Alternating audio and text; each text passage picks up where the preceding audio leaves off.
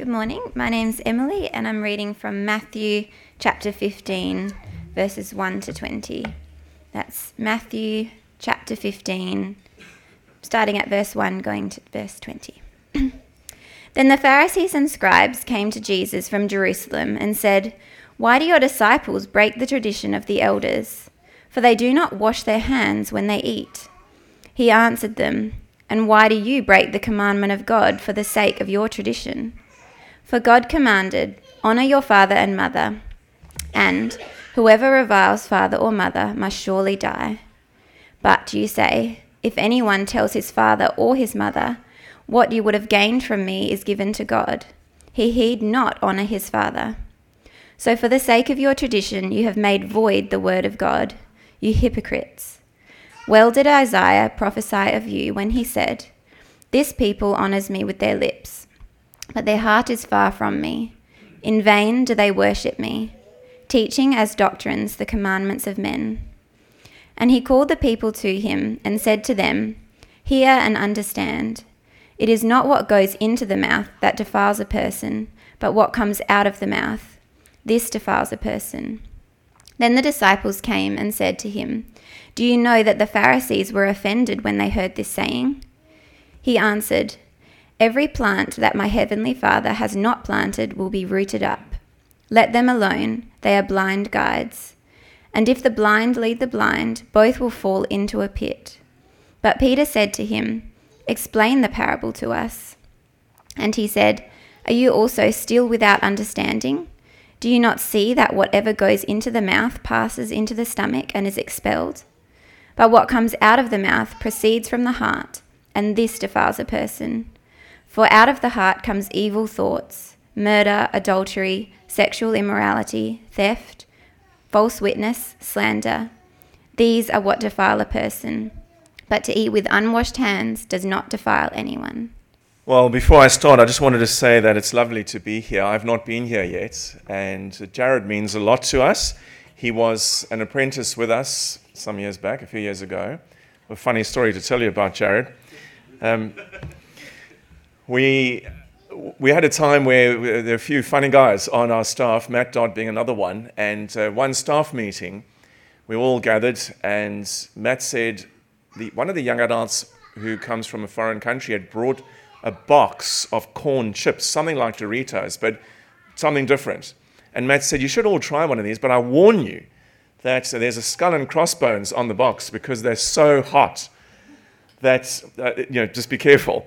So he gave one to each of us. And Jared was on the corner of a table over here, and I was here. And you might know Mark Vivian, he was before Jared. Each person gave Mark one. Mark ate his, and he was fine. Jared put his in his mouth, crunched on it, and then just said, "Ah!" And then he said, it's horrible, it's hot. And he ran off to the kitchen to get milk. And as he's running, I'm going, you wuss. Until I put one in my mouth. And then I ran to the kitchen as well, apologizing. "Jared, I'm so sorry. You're not a wuss."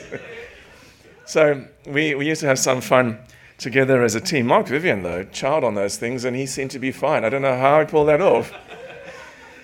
But Jared is a person that from the moment I met him, that I've had immense respect for him. He's a man committed to the gospel and to the truth of God's word, something which he's had to stand up for in previous situations.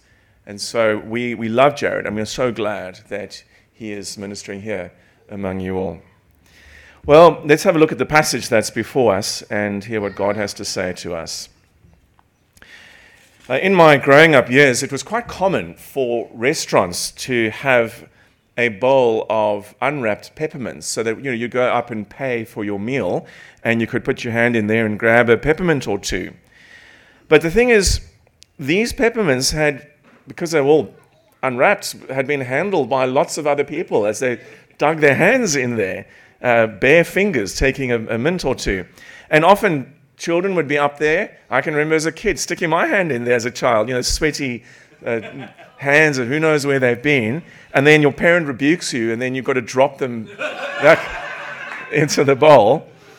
And a study was done around that time when these restaurants still had this going. a study was done. I remember reading it in the paper as a teenager, and this is pretty disgusting, but they found traces of urine on the peppermints that were studied, that were tested. And they reckon in the paper article that it came from urea in sweaty hands, but also people probably not washing their hands when they'd been to the toilets. And so restaurants then removed peppermints like that and started serving individually wrapped ones. Now, it's a yucky story, but we are a people concerned about hygiene, and that's a good thing, and certainly after COVID, we're probably more concerned about hygiene. Nevertheless, the story that's before us this morning is not actually about hygiene. It's about something more serious than that. Because the religious elite think that washing hands has got to do with being holy, got to do with being worthy before the Lord. So they're saying if you eat with unwashed hands, then you are allowing spiritual uncleanness to come into your body. And in that way, you're not acceptable to God. And so for them, Jesus is leading people to be unholy because he's not requiring them to wash their hands. And so they are cross with Jesus. It's no wonder they clash with him. But before I show you how serious this standoff is where they're clashing with Jesus, before I show you why Jesus had to push back and show them how wrong, how wrong they are, let me pinpoint some key background features that have led up to this moment. That's a pretty hostile moment. I want you to imagine Matthew. Let me get some water.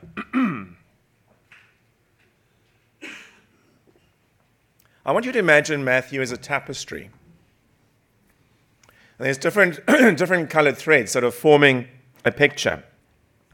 If you've been reading Matthew, in the story so far, you'll find that one of the threads is Jesus has been showing his amazing authority, that he's not just an ordinary man, that he's from heaven. And you see it in the miracles he's been doing so far in the story. You see it in the Sermon on the Mount, where he has been speaking like God did when the Israelites were at Mount Sinai as they were leaving Egypt and coming to the Promised Land. Jesus spoke so much like God. And a story that's just before what we're looking at this morning is where he fed the 5,000 and also walked on water. And those are not just any old miracle Jesus doing to say, look at me, I can do amazing things. Those miracles connect Jesus back to the Exodus. They've got Exodus things going on in them, Exodus motifs, Exodus ideas. And Moses had said there would be a prophet like him that the people needed to listen to, who would be coming. Someone special they needed to listen to, coming down in the future. And so all of these things going on in the story in Matthew show that Jesus has great authority. That's one of the threads in the tapestry in the story so far. But another thread that's in the story so far is the incredible hatred that the religious establishment had for Jesus. They did not like him. And their rejection of Jesus is irrational. It just doesn't make sense. And again in the passage, we have before us this hatred, this rejection. This dark thread of the tapestry comes to the fore in what we're looking at this morning. And it shows us just how bad the opposition to Jesus was. It shows us how wrong the religion of the establishment was. And so as we explore this incident together, let's look for two answers to two questions. I want to consider, first of all, and this will be the longer bit, what does wrong religion look like? And then, second question, why does wrong religion even happen? So first of all, let's look at wrong religion. What does it look like? Well, if you've got the passage open before you, in chapter 15 and verse 1, we are told that the religious leaders came to Jesus from Jerusalem. Now, that's a small detail in the story. And you might think, well, so it doesn't matter whether they came from Jerusalem or from Capernaum or wherever. Actually, it's a small detail that says a lot. I wonder if you know how far Jerusalem is from Galilee, where Jesus is. Well, it's 120 kilometers. That's the distance. And it's not just down the road. It's not an hour and a half's car journey that it would take today on modern roads if you want to go from Jerusalem today to that area. This is a journey that takes 3 days on foot. And you would need to plan. You would need supplies. And all of this tells us that this delegation of religious leaders is very serious about making this journey, because what's going on in Galilee requires an official trip from religious headquarters in Jerusalem, because what's going on there in their mind is very wrong and very serious. You know, if, say you were part of a company, you were in leadership of some company in Perth, but the headquarters is in Sydney. If the board were to come to question what you are doing here in Perth, you would know that some very important people are unhappy with you, and it would be worrying. Well, what are these religious VIPs seriously unhappy about? Well, it's not hygiene. What is it that they say? Have a look at verse 2. They say, "Why do your disciples break the tradition of the elders?" It's a matter of theology. That's what they're unhappy about. They're effectively saying, you are going against the ways of our church. Your lack of hand washing is a serious infringement, and we have come from Jerusalem to tell you off. Remember, if you think back to what I've just sketched about the tapestry, what's been going on, they have actually been looking for ways to discredit Jesus. And now they think they've got some evidence that Jesus is not of God. But what is the problem with all of this? The problem is that they are assessing Jesus on human rules. It's the tradition of the elders. That's what Jesus has broken, human traditions. I remember as a young adult, I asked one of the girls in our church how they had she and her family had all ended up there. She was a fellow young adult.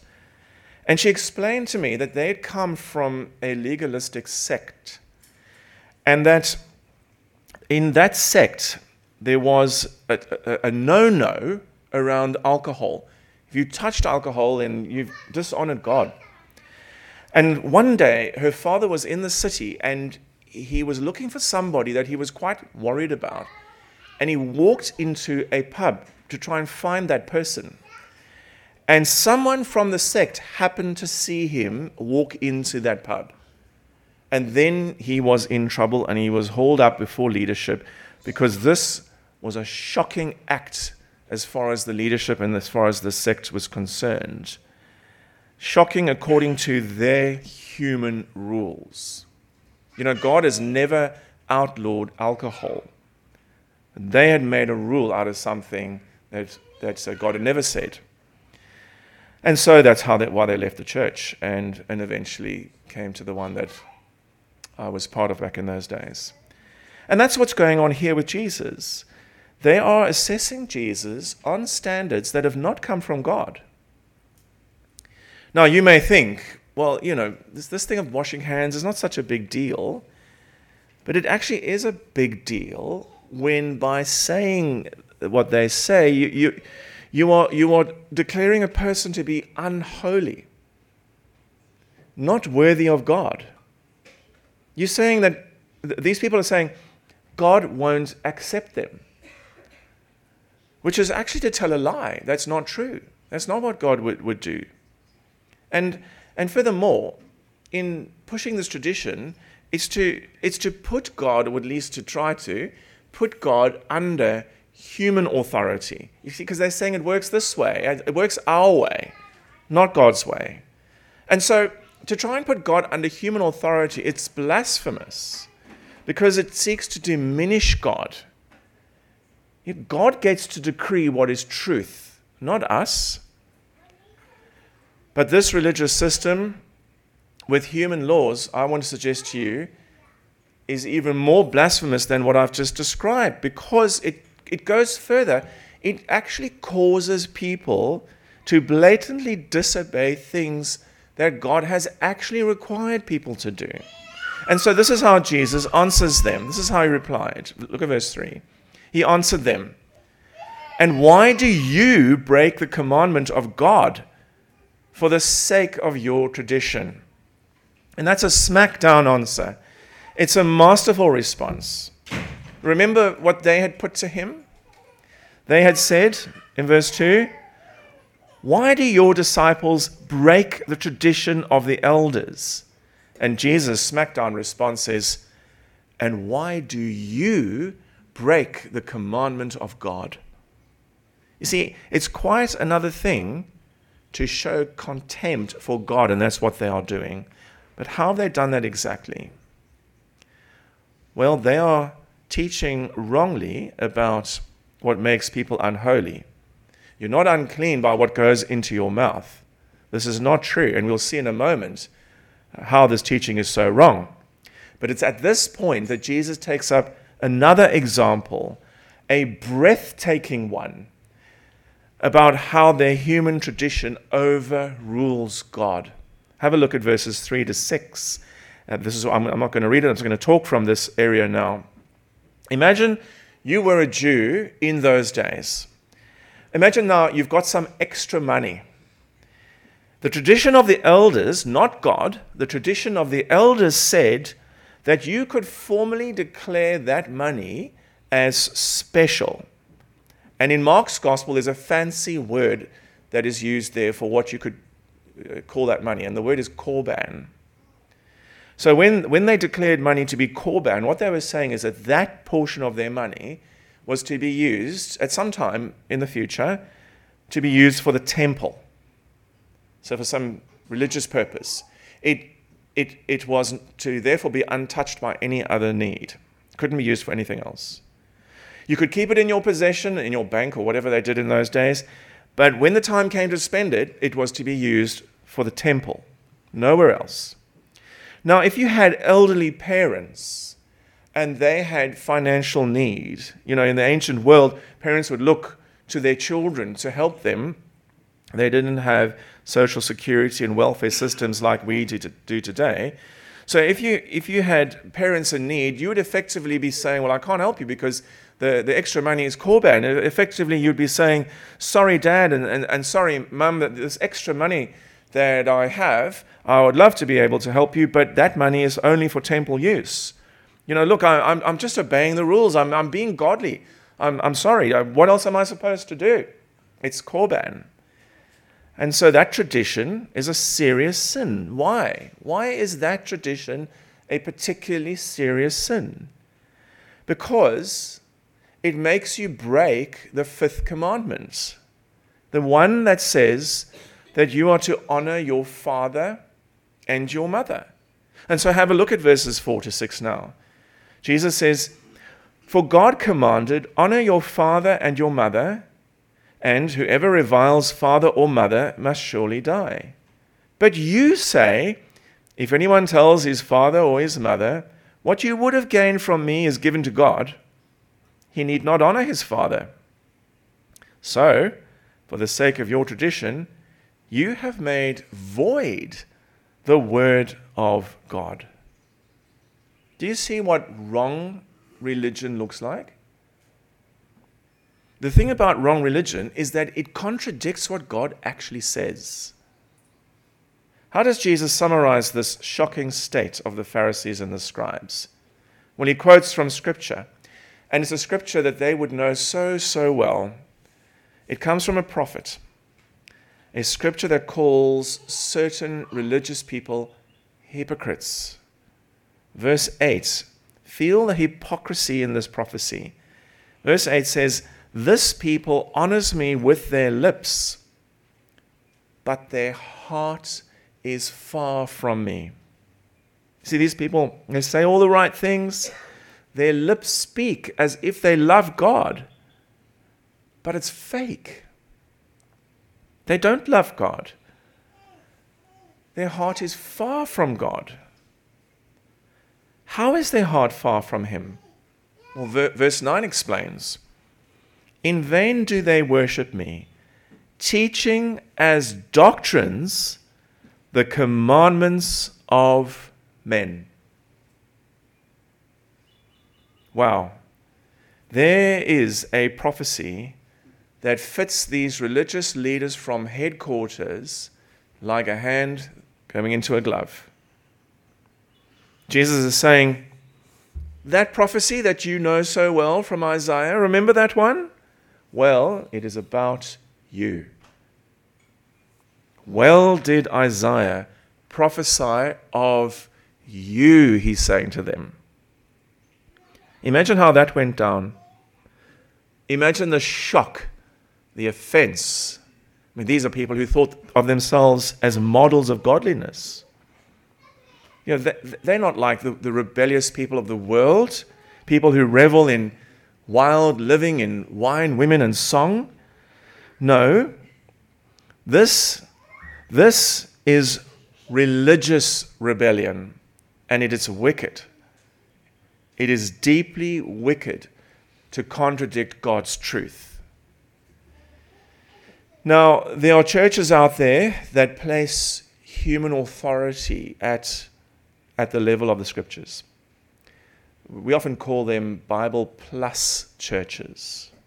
And so they will go to the Bible, but they will then also add their traditions, and they'll say, with that combination, there you hear God's voice. That's God's truth. But so often, the plus bit that comes from tradition contradicts the Bible. Tradition is not wrong if it doesn't contradict the Bible. The Bible is the ultimate authority, the primary standard. But so often, this plus bit subtracts from the Bible. Let me give you an example. Listen to these words from a church.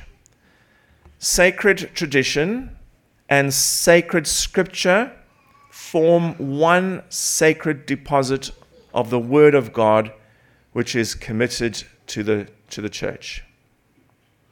Now that's and you can see it on the screen, that is a Bible plus example. It's saying we need tradition and scripture. It is saying that God has spoken through the Bible and through the church tradition of that church running over history. Do you know where those words come from, I wonder? They come from Vatican II. Yeah? Vatican II. And maybe you ask, what is Vatican II? Maybe you don't know. Well, it's a special council of the Roman Catholic Church that was held between 1962 and 1965. You can see a picture of it there on the screen. And they held that council because they wanted to better connect with a world that's become more secularized. And at that council, the Roman Catholic Church made various big statements about their doctrine. And the words on the screen are directly from that council. And we know that much in Roman Catholic tradition contradicts plain teaching of the Bible. Is this much different from what Jesus confronted in our passage? No. Whether 2,000 years ago or in recent times, people do the same thing. They elevate tradition, human thinking, and they contradict God's word in doing that. Now look, it's very easy to point fingers at other people. We need to think about ourselves. It is indeed right to point out error. And the Bible does command us to do that. But we must be very careful of being smug and think that we are better because we don't do that. We can fall into this way without realizing it. We can make traditions have more weight and end up contradicting Scripture. We can make our traditions matters of godliness when they are not.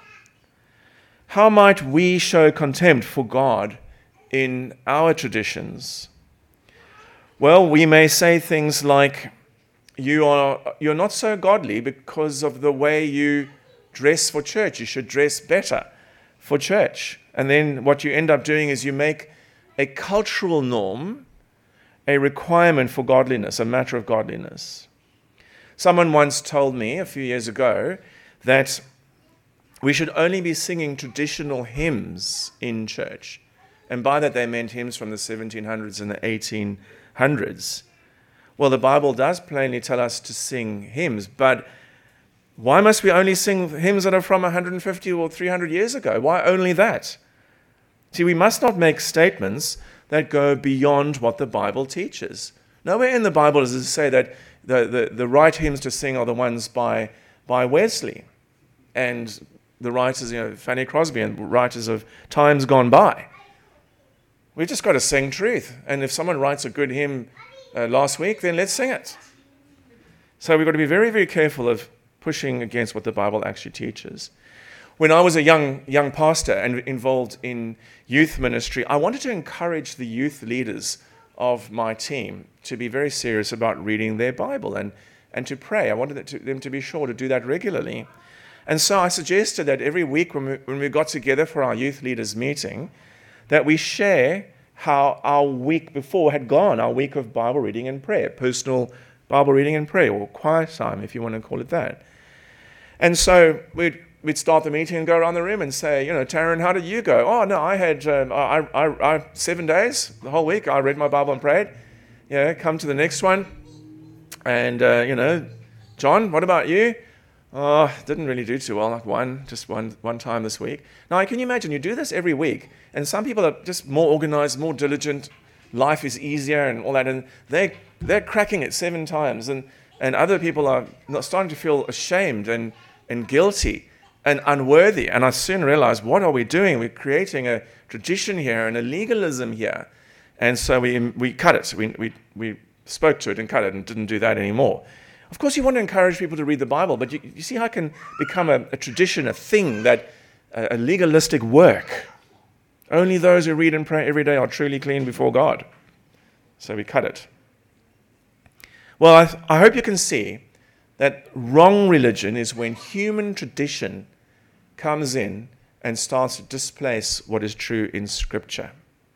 So that's the answer to the first question. It's when wrong religion is when human tradition comes to displace God's truth. Now, short a bit, let's think about why it happens. Why does wrong religion happen?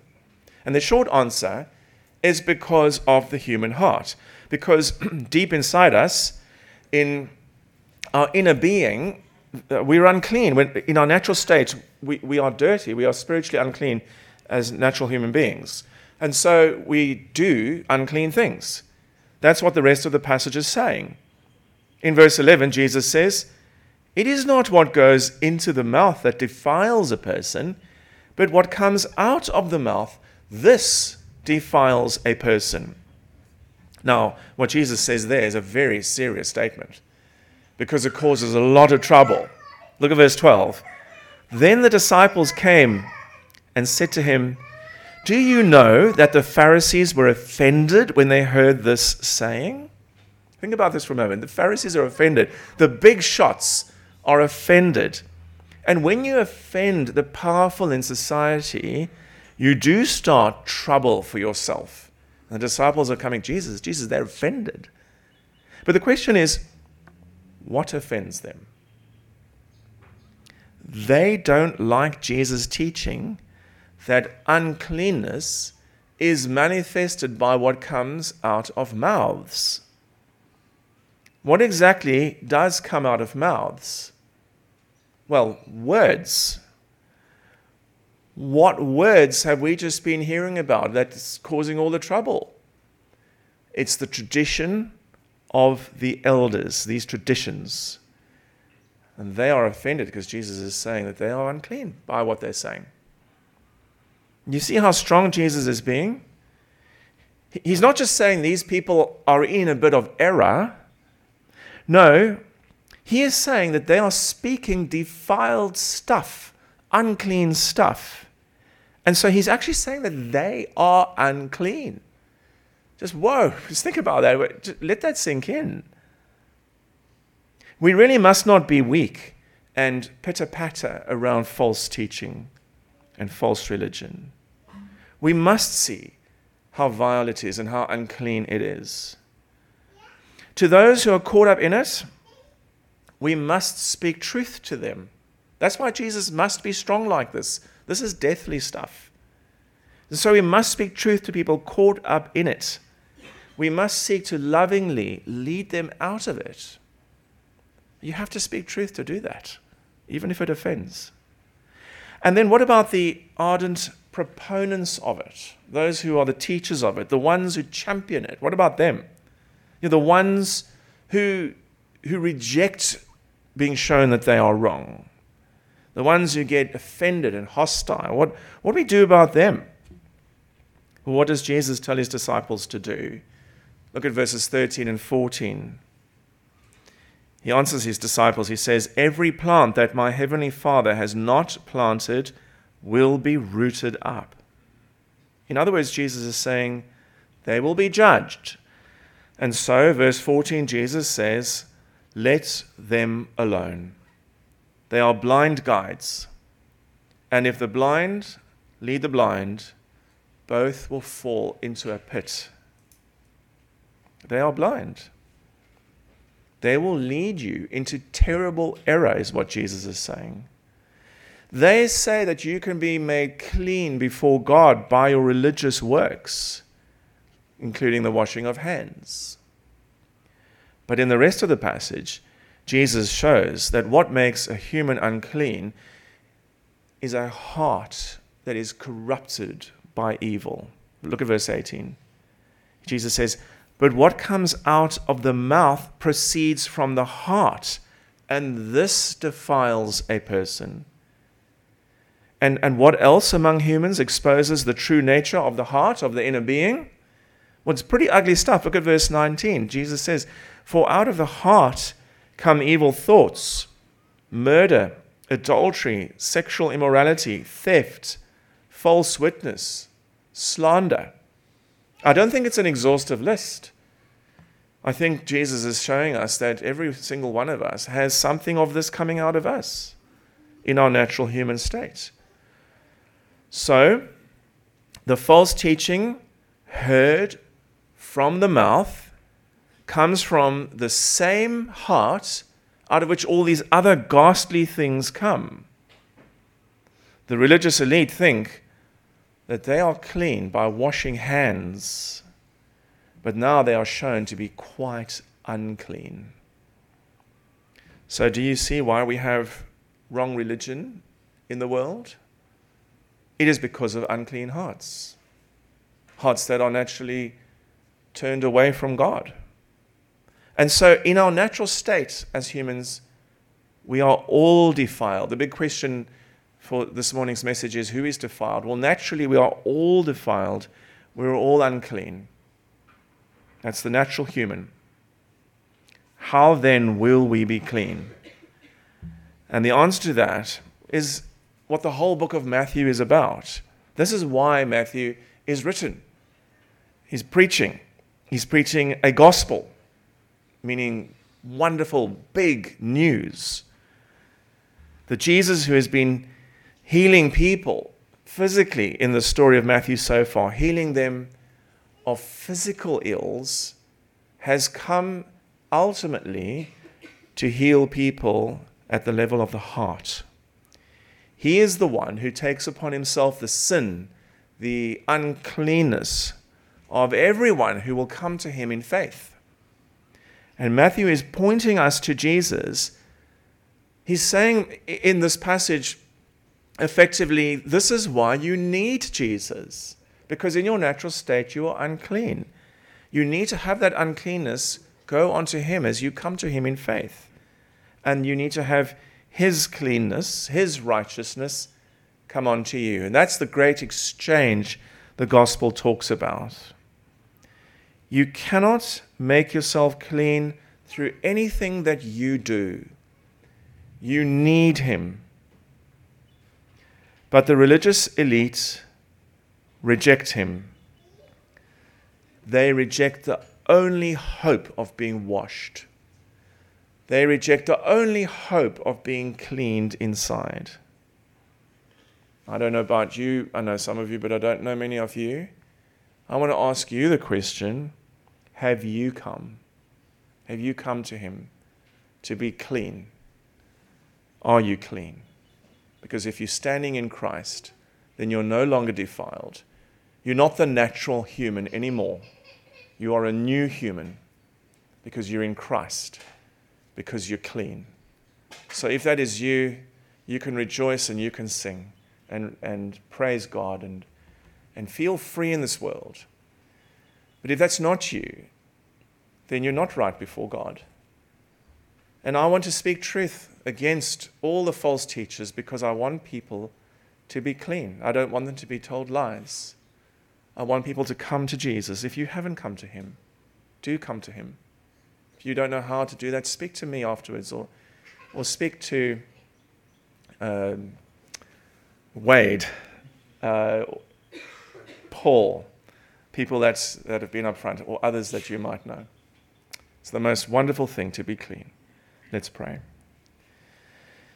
Heavenly Father, thank you for the gospel, and thank you that it is indeed possible in Christ for us to be righteous, to be clean, to be holy, and to know with confidence that when the day comes that we face you, that we will not be under your judgment because Jesus has taken our judgment.